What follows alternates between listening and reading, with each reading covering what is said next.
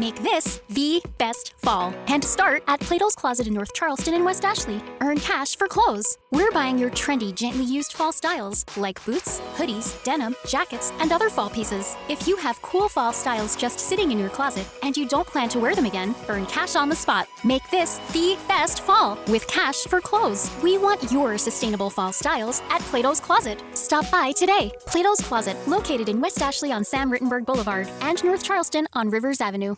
Drivers, start your engines!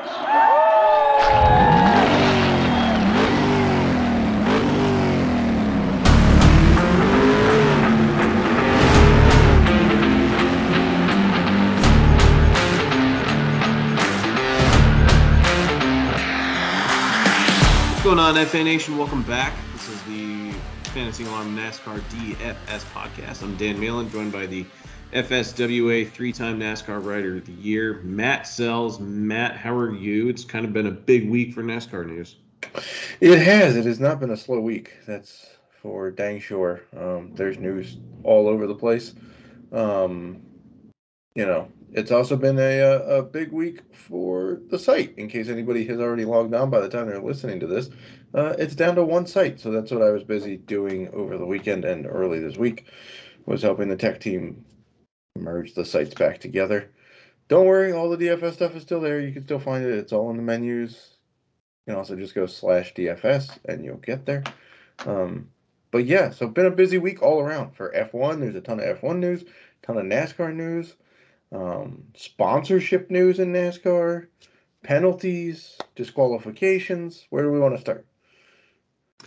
Well, I guess we could just start with a quick recap of Pocono, just because it's not my favorite track. I kind of made note of that in both my playbooks this weekend. I also played much lighter than I normally do. And I was having a pretty good DFS day until Ross Chastain. I guess if you look at it in slow-mo, it's almost like he put himself on the wall. It's kind of like the Kevin Harvick trying to wreck Chase Elliott last year, right? Where he freaked himself out. It wasn't like I watched that and I just saw like, oh, well, there's Denny's revenge. I mean, Denny may have felt pretty good about it in the moment. I'm pretty sure he did enjoy it. But overall, that did kind of break me. It didn't cost me everything. You know, I only played the Chrome Horn for $80 max, and I lost about 30. So other than that, I was kind of flirting with breaking even, kind of doubling up on the day. Not a huge DFS day, but I really don't enjoy Pocono. But that is one of the better Pocono races that I've seen in recent memory. The racing was pretty good.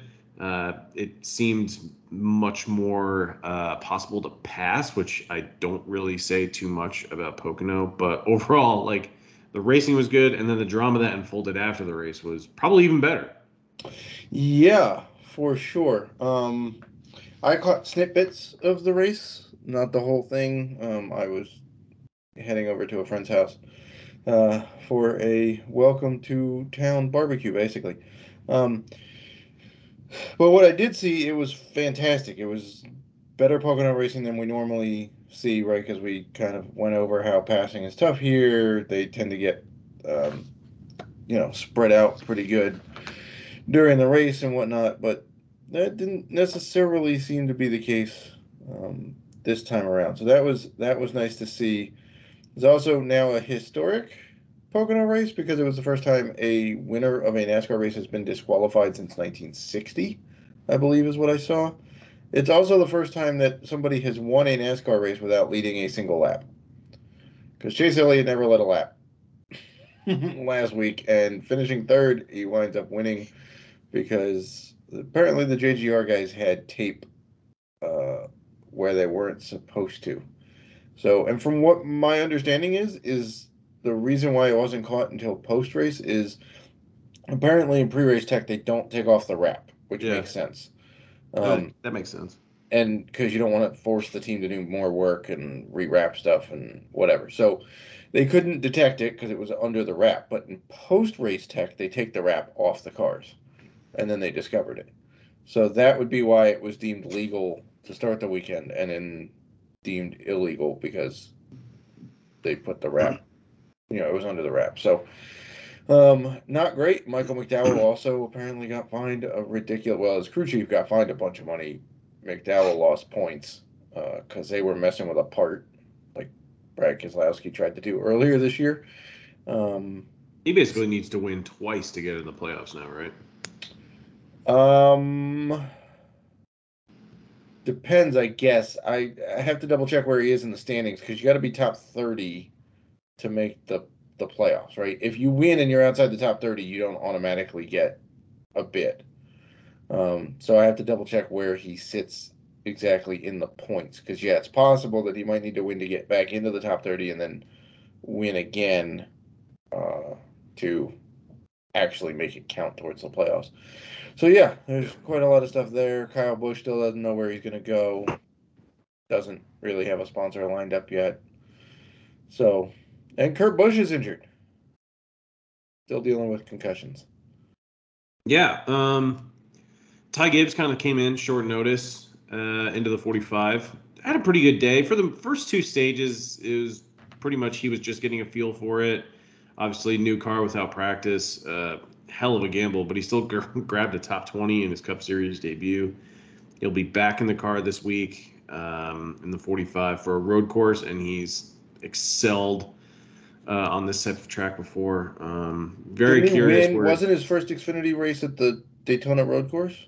Yeah, and he won it at the Yeah. right price of like $4,900 in Xfinity. Yeah. As we're recording this, by the way, it's Wednesday night at about 10:45 Eastern. He is not yet in the DK DFS pool. I have messaged DK about, well, is he going to be added? Because you put out the prices after the Kurt Busch news He'll be added. came out. And by the way, he is. You can bet him at 100-1 on the DK Sportsbook right now. Might not be bad to sprinkle a couple of bucks down there. I mean, hell, if everybody in the country is playing the Mega Millions this weekend to try to win $1 billion, may as well sprinkle a couple of extra bucks down on DK for or wherever you can bet him. But he's going off at about 100-1 right now. Is he? What is he? Does he have odds to finish as the top Toyota? Let me check. I have it open, so let me see what DK. Again, I'm only looking at DK because this is basically the main book that I can actually see the odds for. Because like I can't see FanDuel where I live. Let's see. Does he have odds for top Toyota? He is going off at 10-1 as the top Toyota. It's not terrible, No, given but you want to how. feel how disrespected this is? He's 10-1. Bubba's 50-1 on DK for the top Toyota. I got him at 100-1. I know you messaged me. You said you Venmo. But I don't feel as good about it now that Ty Gibbs. As crazy as it is, I feel less optimistic about that bet since Ty Gibbs is in the car than when I thought Kurt still had a shot at it. Yeah, Truex and Kyle are 5-2. Hamlin and Bell are 7-2. Ty Gibbs is 10-1. Bubba's 50-1, and Daniel Kvyat is 100-1, who's a former F1 driver. All right, we will get to the Indianapolis, the road course preview shortly. There are some announcements though in terms of the, I guess, content going forward the rest of the season and into the future for, I guess, years to come. Yeah. So we've been doing some digging. You know, we like to look up analytics. We like to look at SEO stuff. We like to look at all that stuff when making decisions on directions of where things are headed. And frankly, Dan and I have been talking for a little while about paring down the NASCAR stuff because it's just quite a lot to come up with like, 3 days basically, and we've added some F1 and some Indy bets and whatnot. So it turns out that you all love the NASCAR podcast, which is fantastic. Thank you all for supporting this and listening to it and whatnot. And you all are listening to quite a lot of it too, based on the analytics. So that's great. What this leads to is the track breakdown will no longer be written. Essentially, we're doing track breakdowns in the podcast anyway, so it's basically duplicating everything. So there's not really necessarily a point to put content out that basically nobody is reading compared to the other stuff. So that won't be put out. The playbook and example lineups are still sticking around. Those things are going strong, so don't worry about that. Projections will still be here. Prize pick stuff will continue either in the Discord channel or written piece of content, or perhaps you get me on camera one of these days and spit out some video stuff. But yeah, so going forward, the track breakdown won't be being put out there because it's just not really being terribly well received. So it's just not really worth, um, you know, putting stuff out that's not getting eyeballs on it. So playbook will still be there, projections, example lineups, podcast, that kind of stuff will still be here though. All right. I guess we will now turn our attention to this weekend's action, unless you have anything else. Nope. Cool. Let's go ahead and start breaking down the Indy road course before it breaks itself. Well, all three series this weekend are in Indianapolis. However, the trucks are running Indianapolis Raceway Park. It's the first time, I think, 11 or 12 years that NASCAR has returned to that track. It is, it's a short track. It's flat. It's like a Martinsville-Richmond hybrid. It is like 0.68 miles in length, so very short. But the turn radius is not as tight as it is as Martinsville, so they can obviously maintain higher speeds. So it's a little bit bigger. So the trucks will be there this week. They have practice early Friday morning, and then they have qualifying Friday afternoon. Friday is actually kind of a loaded schedule. It's riddled with Truck Series practice and qualifying, the Truck Series race at night, Xfinity practice and qualifying on the road course, ARCA's mixed in. Pretty fun weekend for racing with all three series, and we get F1, which you'll be covering this week before they take their month off for summer. Yes.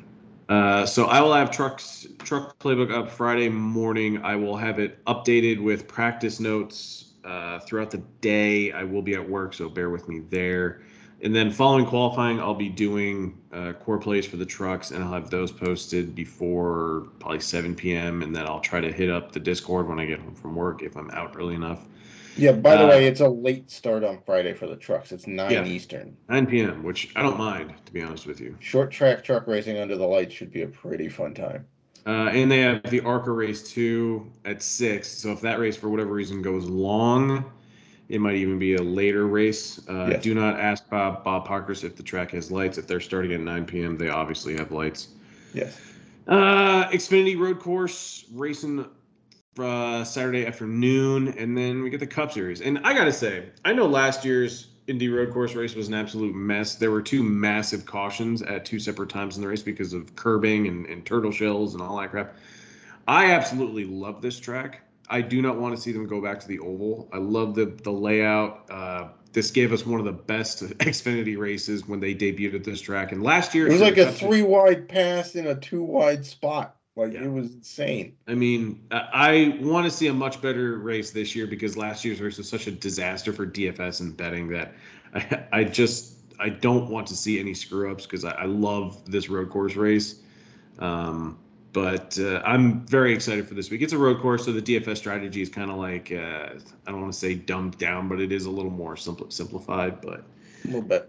Yeah. All right. So we'll dive in. Chase Elliott is the top price driver this week, 10,600 on DraftKings. If you consider the disqualification following Pocono, he has either finished first or second in his last 5 races. I mean, if you don't certainly no worse than third in the last 5 races. Correct. Yeah. It's clearly the power of the stash, by the way. I mean, think about it. He started off strong, had the stash. For some reason, shaved it off. And when he shaved it off, he finished outside the top 21 for 4 straight races. Grew it back.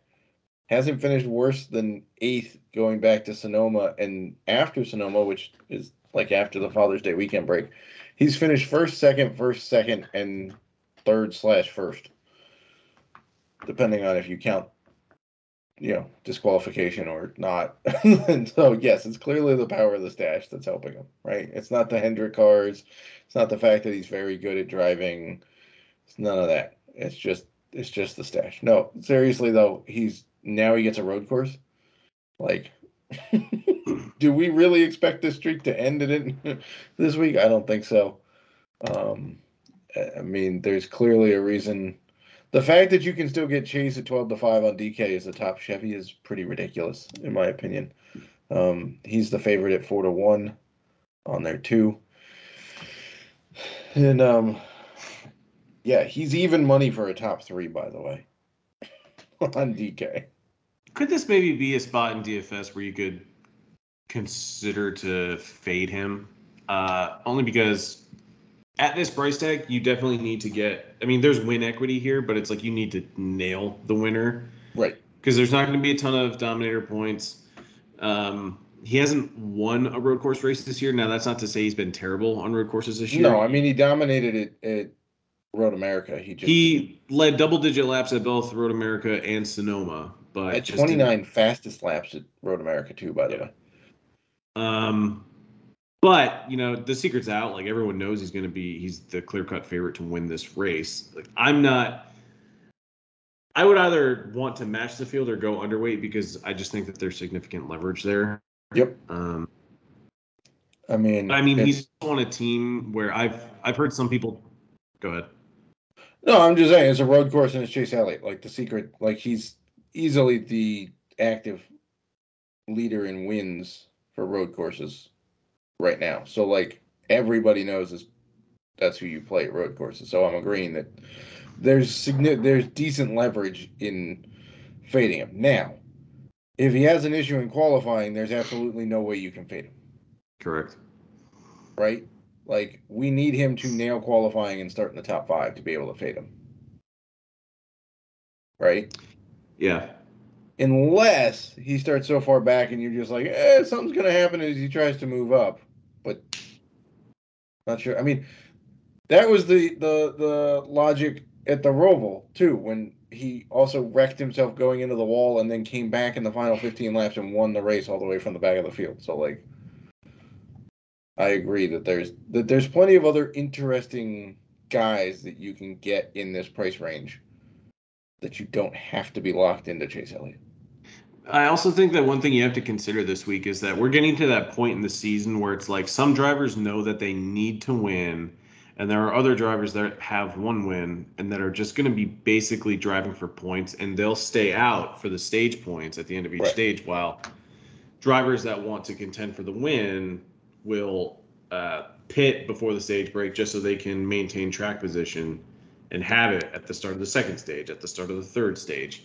Elliott, with, I guess, three wins, is now in a pretty comfortable spot where he doesn't need to race for points. He can pretty much just race for wins. Yeah, I mean, he's the leader in wins. Yeah. This so, season with 3. So, like a guy like Chase and then Ross, I mean, those are two guys easily that can just race for wins. And then I'm looking at Kyle Busch, Denny. They can race for wins. They don't need to be too worried about points. I don't know how sold I am on drivers like Tyler Reddick, maybe Daniel Suarez. Yeah, do we think Road America was a one-off?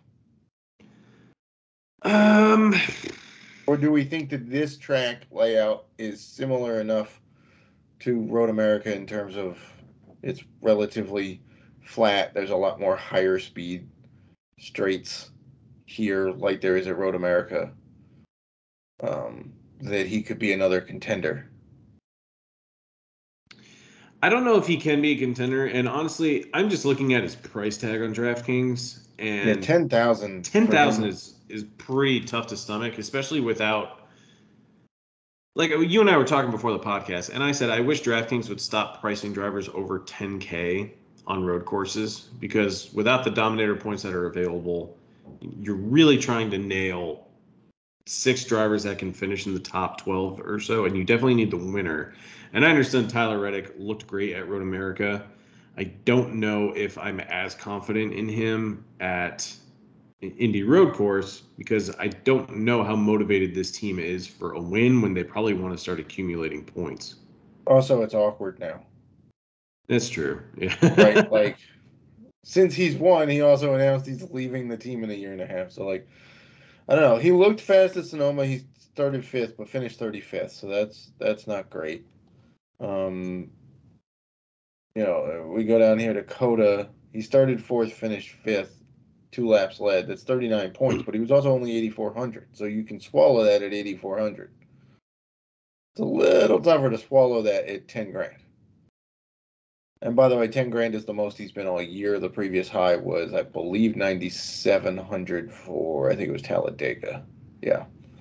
I think the other thing that's going to scare me about him too is that he probably qualifies well as well, because at Road America he qualified fourth.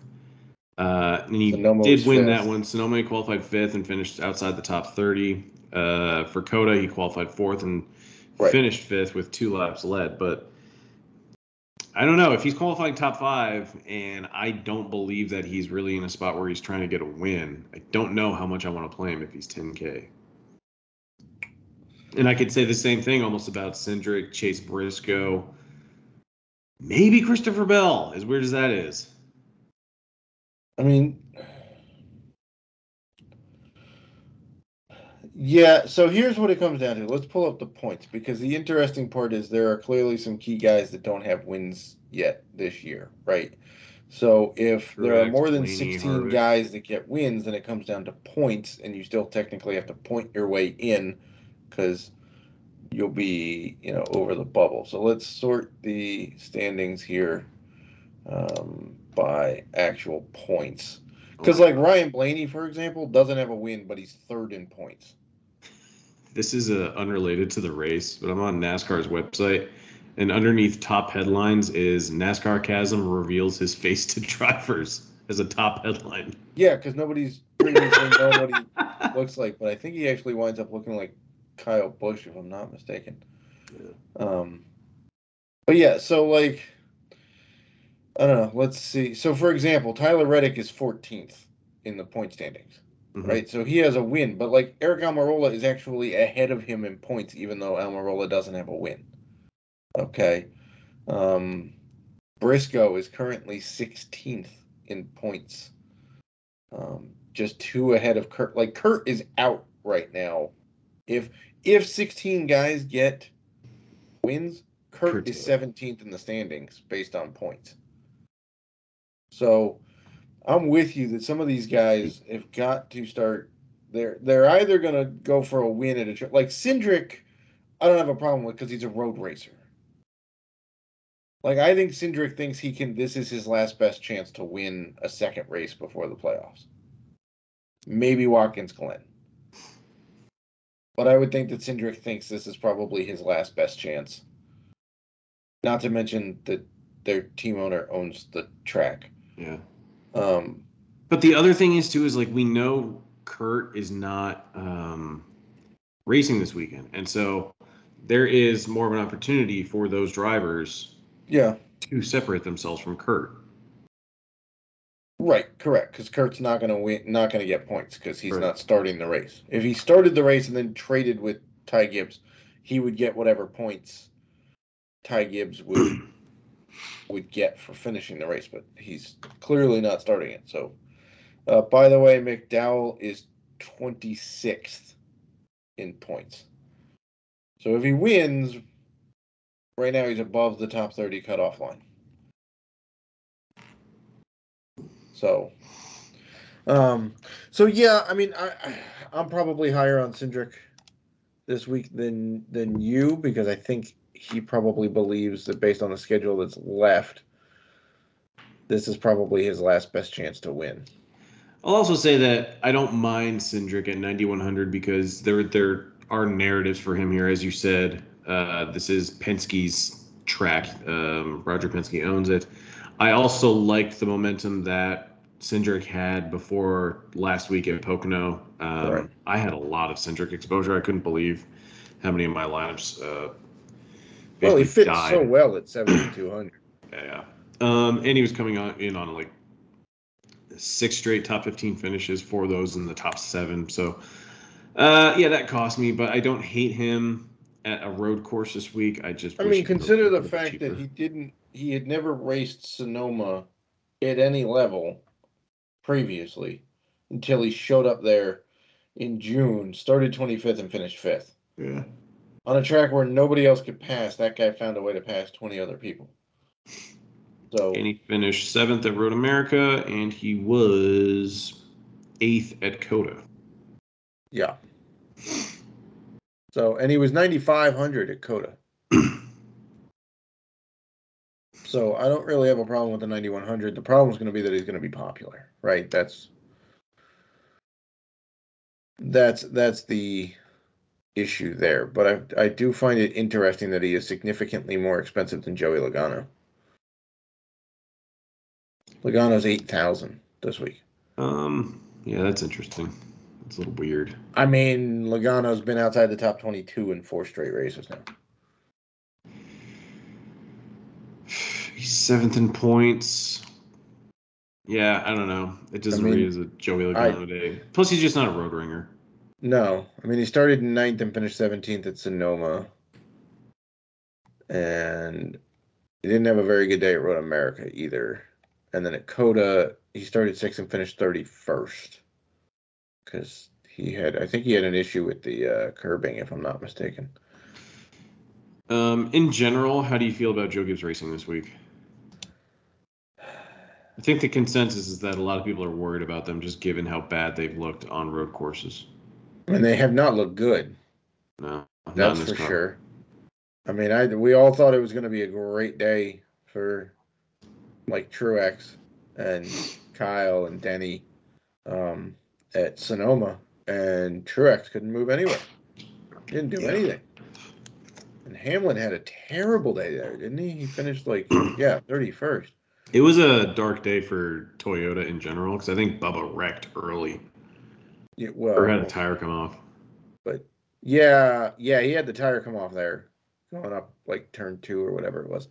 I don't know. Do you think that this is a statement race given the suspension or the disqualifications that happened for them?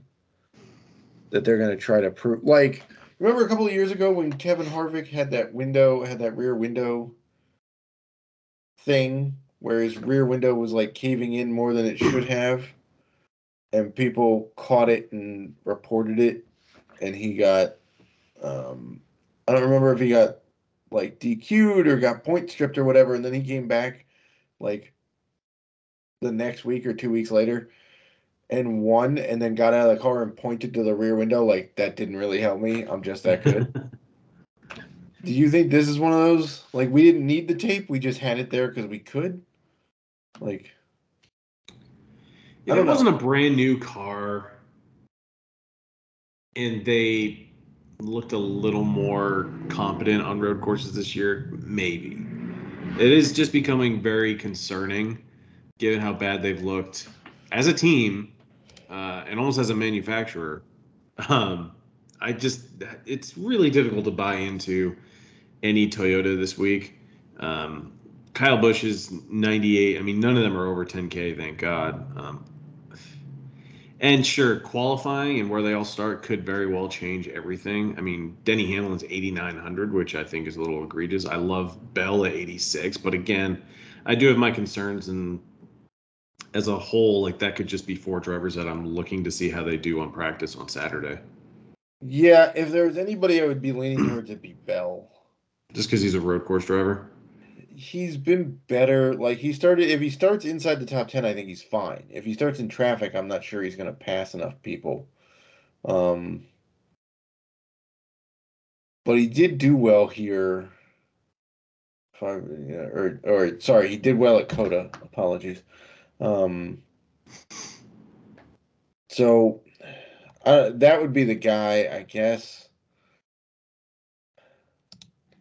I don't know, man. It's real hard to read him. Are you more on Kyle Busch or Truex?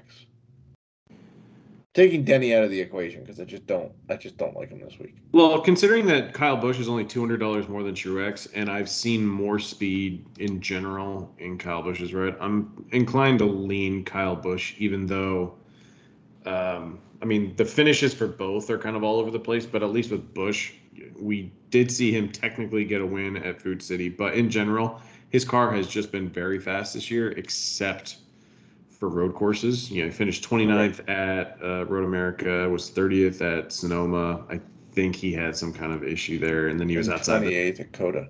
Yeah, so again, it's not great results that we're getting from this team. No. One guy I would pay a lot of attention to would be Chase Briscoe. See, but that's a guy I think that could just be racing for points. Yeah, but he's from Indiana. I know, but like home state, man. Like if we give Truex the bump for his 17 home courses. You got to give Briscoe a bump for one of them, right? Like, I don't know. He's qualified well at road courses and run decently, but I don't know if I can do it. I especially don't want to do it if he does qualify well, because he did that at Road America and then he finished 14th. I mean, fair. It's fair. But like, okay, would you rather play Custer at 6,300 or Briscoe at 88? That's going to depend on where they qualify. I Well, mean, even considering last the fact that Custer moved from 250 to 1 to 50 to 1 to win the pole, I think a all right, lot yeah, of because people he are has qualified like top 10. top 5 in like all 3 road courses so far. Um, So I if mean, the argument is that they're both going to start well, if I'm not paying attention to price tag or anything like that, because Briscoe is significantly more expensive than Custer, I'll lean Briscoe, but I'm not particularly enthralled with either. okay. I mean, fair. I mean, yeah, I agree that I'm not enthralled with either as well, but like, um, How do you feel about Daniel Suarez as the seventh most expensive driver on DraftKings? I mean, he's got to be there, right? I mean, can you? I mean, they've been fast. Four straight top 10 Top nine, yeah, finishes. top nines, yeah. Three of the Winning a last four have been sixth or better, and he does have a win at Sonoma. right, and he finished top 5 at Road America. Yeah. He led the first stage at Coda before he had a pit thing, like a pit cycle thing, and Yeah, could because he never stayed get out at the end of stage one and right, gave up track position to almost everybody in the field. right, and then couldn't get back. And I think he got run off the track at one point, if I'm on one of the restarts, if I'm not mistaken. So That's a it steep price tag to pay, though. it is. It is. I think it's the most he's been all year. I see a lot Oh, of easily. sevens. See a lot of sevens and some sixes. I think the most previously was like 89. 89. He was 89 at Quaker State, which was Atlanta.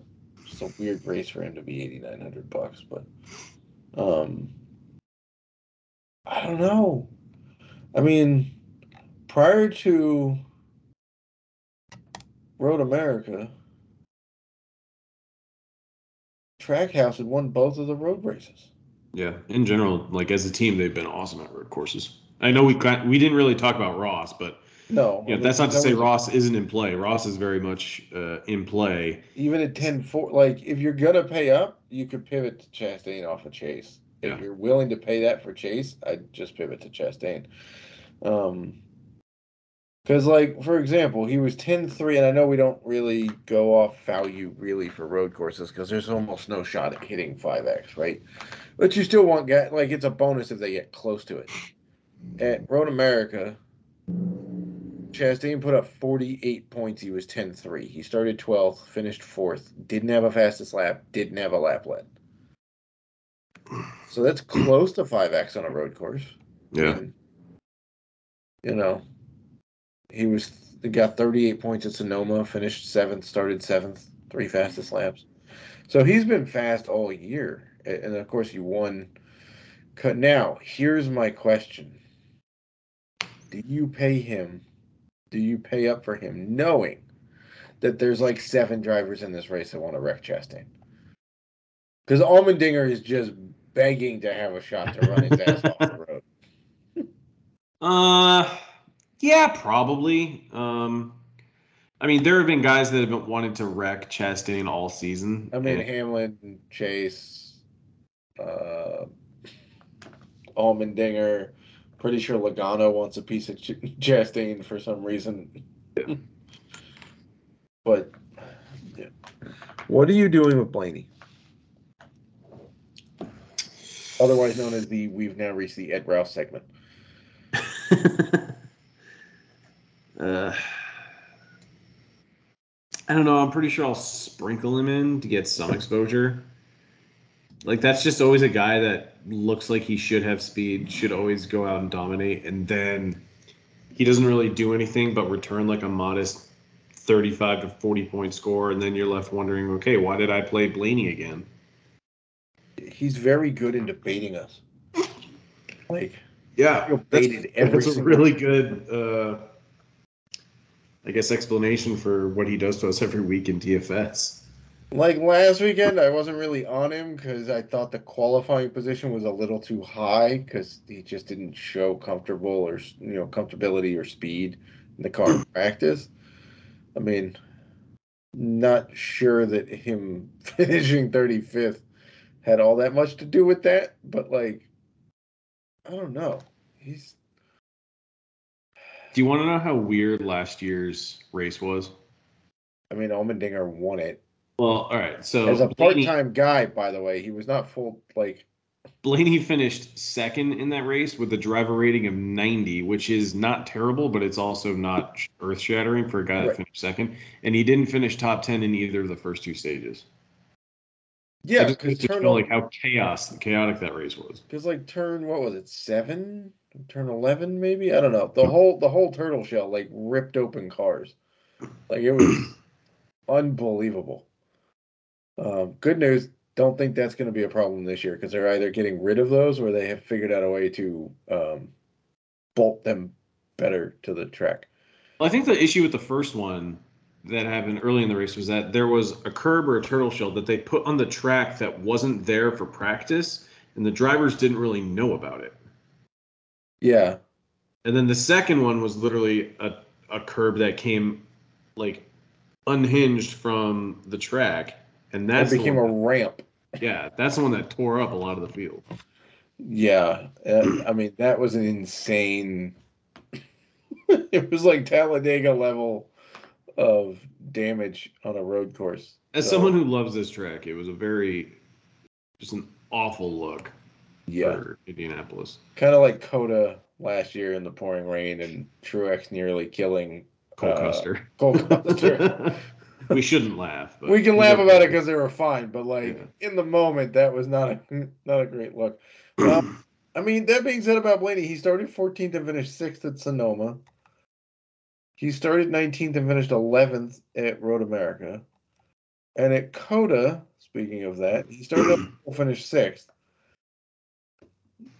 So again, I don't know what to do with Ryan Blaney. I really don't. I really have no idea. Yeah, that's going to be a wait and see approach. I mean, 9,200 is a fair price. I mean, he hasn't. The last time he was that was Road America. He was 9,200, and prior to that, he was 9,100 of the Coke 600. That's like the last few times he's been this cheap. So, Jesus, man. I don't want So to if buy we're paying into up for Coda. these people, who in the hell are we paying down for? Well, I don't hate the price tag on Allmendinger. No, but so does, I mean, everybody and their mother's going to play Allmendinger. Yeah, I get it. But he was 9,100 for Road America, 8,800 for Sonoma, and then we go down to like this is the cheapest he's been all year for a road course. I mean, it's a pretty easy position to pay up for. However, I will say that at Coda, he started 20th, finished 33rd. Also wasn't a slam dunk at Sonoma either, as he started 16th, finished 19th, and then Road America he started 21st and finished 9th, which was fine. But there were probably plays that paid off more, so it almost feels like a trap. I would agree with that. I mean, he's going to be very popular smack in the middle of the salaries Yeah, at I mean, 8,200 I bucks. could see myself essentially going underweight on him. It's kind of hard for me to like dislike Kevin Harvick when they just keep pricing him as an average driver, but we know that this is a guy chasing a win. And he's at And speed.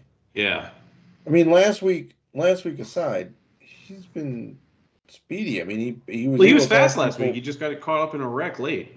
Yeah, He was running top 10.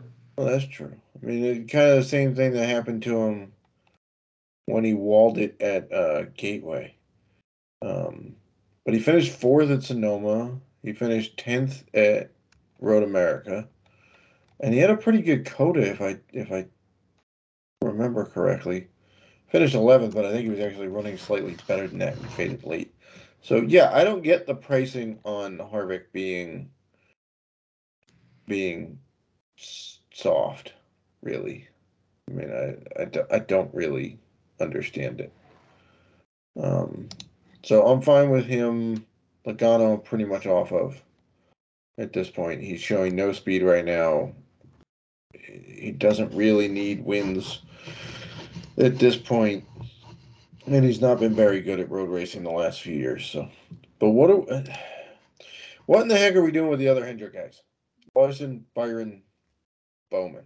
I mean, Byron is just that guy's imploding. It's unbelievable. Yeah, I looked at his price tag and I was like, that's a guy who has been so bad, but at that price tag, I feel like he's going to somehow coerce me into getting exposure here. Yeah, he's going to be a Blaney, right? He's going to bait us because of the price tag, and you go, he can't be this bad again, right? Yeah. And then, God, I hope he's not that bad again. But like, Bowman is a sneaky little road racer. I mean, he got some help at Coda earlier in the year because Chastain and Allmendinger were going at it, and He just picked up the pieces, yeah. Yeah, Bowman kind of. But I mean, he started fifth and was arguably in the top five basically all day. Right. I mean, yes, the finish, he should have probably finished fourth. Probably. Doesn't he have like 4 DNFs this year, though?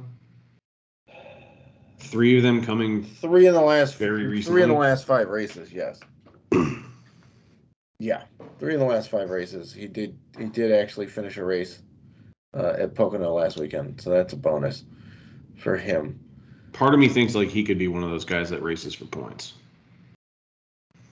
Yeah, probably. But he's also cheap enough where he could pay off or be optimal with a top 12. Yeah.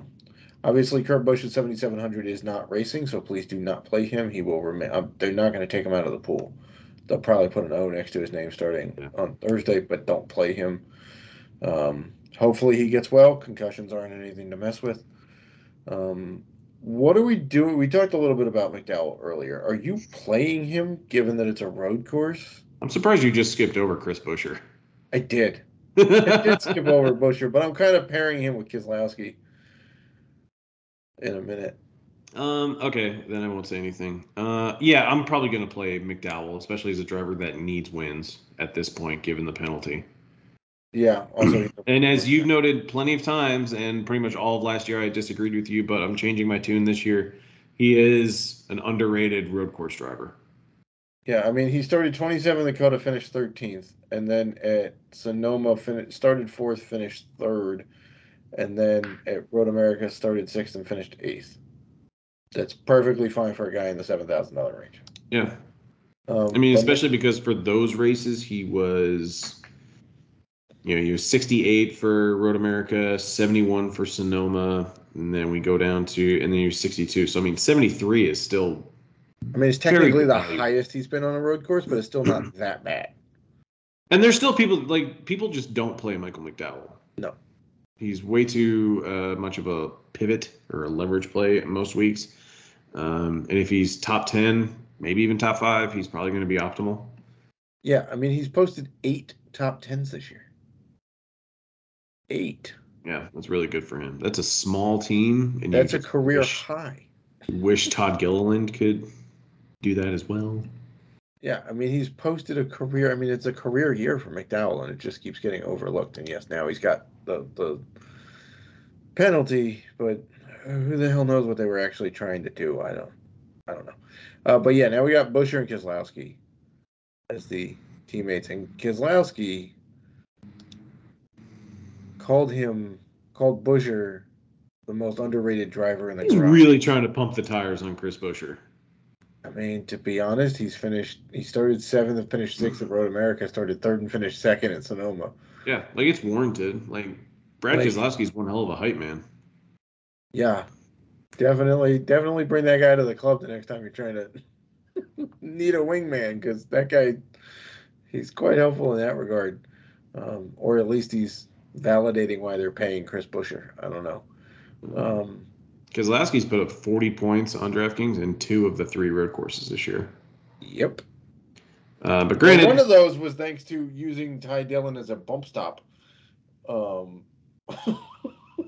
which I'm still bitter about if you can't tell. And yes, that has happened in March. Yeah, I think he's going to be underplayed again because Road America left a bad taste in people's mouths with Keselowski. Yeah, no, I get exposure to Keselowski every week. You've convinced you and Rouse have convinced me. It either works out amazingly for your lineup that you play him in, or he is the one guy that goes backwards, and you're like, if I just didn't play this jerk. Yep. But again, he's 6,800, and like he can easily pay that off and be optimal. I'm assuming he's going to probably qualify. Well, he qualified well for Road America, outside the top 20 for Sonoma, and outside the top 20 for. I'm probably hoping he qualifies 24th or something like that. Probably, but I think there's more speed. Like I think he probably qualifies closer to the top 10 here than outside the top 20 because the speed they have in those cars now over the last like 6-7 races is way better than They've they gotten had better earlier in the year. We clearly need some budget dudes, and yeah, Todd Gilliland and Harrison Burton are almost always in play. Just because they're, I mean, Todd Gilliland just keeps getting disrespected, to be honest. Now he's cooled down a little bit, but still, I mean, Pocono was his first finish outside the top 25 in like 2 months. So, I don't think Gilliland has ever raced here. it's probably true because he jumped from the trucks to the Cup. Yeah. And trucks don't run this track, so there is that. Joey Hand, though. Oh God. We're doing this again. Look, the problem is he started way too high at Road America. Yeah, like starting ninth was never going to pay off. He can get a top 20. Yeah, but he starts almost did that at Road America, starting ninth. So that wasn't again not a great endorsement, but he does have road experience. He's a guy that just gets a little bit overlooked. Josh Williams, no, not really. No. Guy raced the dirt track. I don't know why you're putting a dirt racer on a road course, but I don't know why you didn't mention Justin Haley. Man, I'm trying to keep things secret, man. You're throwing out Joey Hand, but you're skimming over Justin Haley. I mean, Haley's not a lock by any means. Like, no one in this, I guess, sub 8K range necessarily is. But Haley started 34th, but finished 24th to at least have a positive day for DFS, and that was at Road America. Finished 12th at Sonoma after starting 18th. I don't think he had the greatest day at Coda. Well, he started 9th and finished 15th, but the negative PD only gave him 22 DraftKings points. But he has he's run here a few times. I guess if you want exposure to colleague, you don't want the ownership of Allmendinger, then Haley is your play, right? That's the angle on. That's the angle. Aside from yes, he's had very good finishes, but if you want exposure to a team that clearly has fast cars on road courses, and you don't want to deal with the 55% of people that are going to play Dinger, then you go with Haley to go get a colleague car at a lot cheaper price.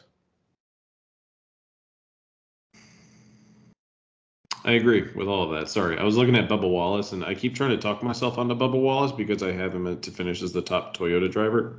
Man, this is so hard, right? Well, in theory, it's easy because he himself has admitted that he sucks on road courses and hates them. But because he finished 35th at Road America, 36th at Sonoma, 38th at we're talking about a driver that's finished outside the top 30 in all 3 road courses. I guess the one thing we can hang our hat on is that he's running the Xfinity race, and that he's got 2 top 10 finishes that he's coming off of. Yeah, momentum is certainly there. As long as the damn tire doesn't fall. No, so Sonoma, though, he was running better until his tire fell off. Oh my God.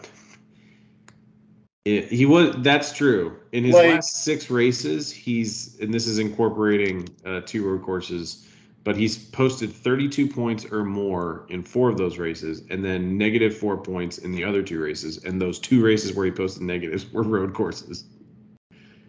yeah, it's not great. I will grant you that, but I still think there are extenuating circumstances here. Let me see what the loop data stats for Sonoma are, because Bubba. Okay, so his highest position was 26, so that doesn't really bode well for me because he started 27th. Yeah, that's, I don't know. Probably not playing very much of Bubba. You can bet him because that was ridiculous good odds, and who the hell knows what happens with the Toyota camp. I will say, since we've touched on almost every driver in the field, that I'm not going to completely write off Austin Dillon. I know the last time we previewed a road course race was Road America, and I mentioned him as a driver that finished 11th and 10th in the 2 previous road courses, and then he went out and finished 31st at RA. But because of the 11th and 10th place finishes at Coda and Sonoma, I will still give him a little attention. Would really like it if he was starting outside the top 20. Yeah, by the way, you could also count the top 12 at Pocono last weekend because there's a lot of drivers out there that say you shift at Pocono like you do on a road course. Now, clearly there's not right turns involved at Pocono, or shouldn't be, unless you're really driving the track way wrong. But in terms of driving style and shifting and getting into a rhythm, a lot of people say that Pocono is similar to a road course. But yeah, look, I feel like Austin Dillon's a good guy to play on weeks I don't put him in the playbook. And that's not a knock on me. It's just Austin Dillon likes to strike when you least expect it. And if I put him in the playbook, then it's expected, and then he doesn't help us out. He's a guy I like to play most weeks when I don't catch his reality show, which has been every week. Yeah. I don't know. You think the thing with with Keselowski is going to carry over? Because nobody can explain what the hell that was about. Yeah, their spotters didn't even know. No, I watched Door Bumper Clear, and Brad Spotter, which is TJ Majors, was like, we were having a whole conversation on the spotter stand, like we didn't know who hit who, why it happened, what the hell went on. I don't know. So So as we wrap, God, I cannot talk. As we wrap up this podcast, do we just want to touch real quick as a reminder of strategies for road courses? Like, you don't have to prioritize dominator points. Just try to get guys that can finish well and mix in some PD. Don't be afraid to take chances on some lower owned guys because there's gonna be a lot of chalk, especially if there are some obvious PD plays. yeah, for sure. Indy Road tends to be one that you can pass on. Despite the curb issue last year, we did see quite a decent amount of passing, and close quarter racing. And this car is supposed to, help you race better in close quarters, generally speaking. Um, so yeah, it's more about finish position here than really anything else. You can kind of go after laps led, but it's not really like necessary because there's not a huge amount of laps in this race. Let me pull up. Let me double check exactly how many laps there are because I can't remember right off the top of my head here. So you certainly want exposure to some guys that can lead some laps, but it's not imperative. Um, so I don't know. There's 82 total laps in this race. So that's not bad, but No, the stages are still not a lot. 15, 20, and is that 47? 35 to 82 is 47. Yeah. So There's a little bit more there than we thought, but still, you're not really going to hunt. I mean, it's basically next to impossible for one guy to go out and lead all of the laps. We've seen it happen at some road courses. Chase Elliott did it a few years ago at Watkins Glen, leading like 80 of the 90 laps. That's awesome. But I don't think that's going to happen. Not with this car. They tend to like spread the dominator points out, and and you brought up a great point about strategies with pitting, because you're going to see people who might lead some stages and get the stage points, and then pit, or you'll see some guys that give up track position at the end of the stage to go gain it to the start of the new one. So there's going to be a lot of yo-yoing in the field, I feel like, on Sunday. I feel like if your drivers are staying out at the end of stage one, you might be screwed. Yeah, I don't think there's any way you can win unless chaos happens, which is possible, though we're not rooting for it. I feel like staying out of stage one probably doesn't give you a great shot to win. Also, my last question is going to be, since they essentially have to run, they're not running backwards on this course, but they are going to be entering pit road basically in reverse. So they will enter with the passenger side parallel to the wall. Yes. Do we know if there are any bizarre pit road rules for this week, or are they just pitting in reverse essentially? That's a very good question. Thanks. I have one of those every year on this show. Let's see if I can find out any information on that. And if you don't, not a big deal, but I think it's something that we just need to keep in mind. I don't know that there would be, because they do have normal crews. I mean, like we saw normal pits for the Cup race at Road America, right? Yeah, and they pitted pretty much the same way. Yeah. The only time we see weird ones is like usually Xfinity for Road America, because the Cup teams are usually across the country, so you have backup pit crews. But now you'll have Xfinity and Cup racing the same track back-to-back days, so I don't suppose that there will be. Let me see if I can find out anything about the tires here, actually. Let's see. They will run the same tire setup they ran at Road America. So, yeah. But it's apparently different than what we've seen at... they ran the right sides at all 4 tire positions at COTA. So they switched the tire set. They ran a new tire setup at Road America, which is what's going to be on the cars this weekend at Indy Road. The right side tires for this week were run on all 4 tires at COTA. So the only one that's out is Sonoma. They had different tires. And there will be wet weather tires for both series. So if it rains, get ready for guys who have no idea how to road course race, trying to also drive in the rain. So. All right. Well, that's one of the more lengthy podcasts we had this year, but I think we covered everything. I mean, there's almost everybody in the field that we talked about. Almost everybody in the field, touch on strategy, news. Anyway, I think we did good. But unless you have anything, I'm willing to just say best of luck to you this week, Matt, and best of luck to the FA Nation. Best of luck, FA Nation.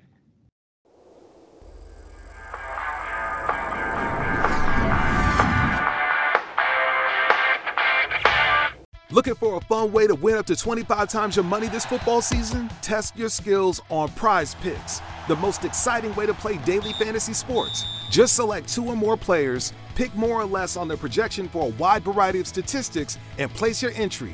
It's as easy as that. If you have the skills, you can turn $10 into $250 with just a few taps. Easy gameplay, quick withdrawals, and an enormous selection of players and stat options are what make Prize Picks the #1 daily fantasy sports app. Ready to test your skills? Join the Prize Picks community of more than 7 million football fans who have already signed up. Right now, Prize Picks will match your first deposit up to $100. Just visit prizepicks.com/get100. and use code GET100. That's code GET100 at prizepicks.com/get100 for a first deposit match up to $100. Prize Picks, daily fantasy sports made easy.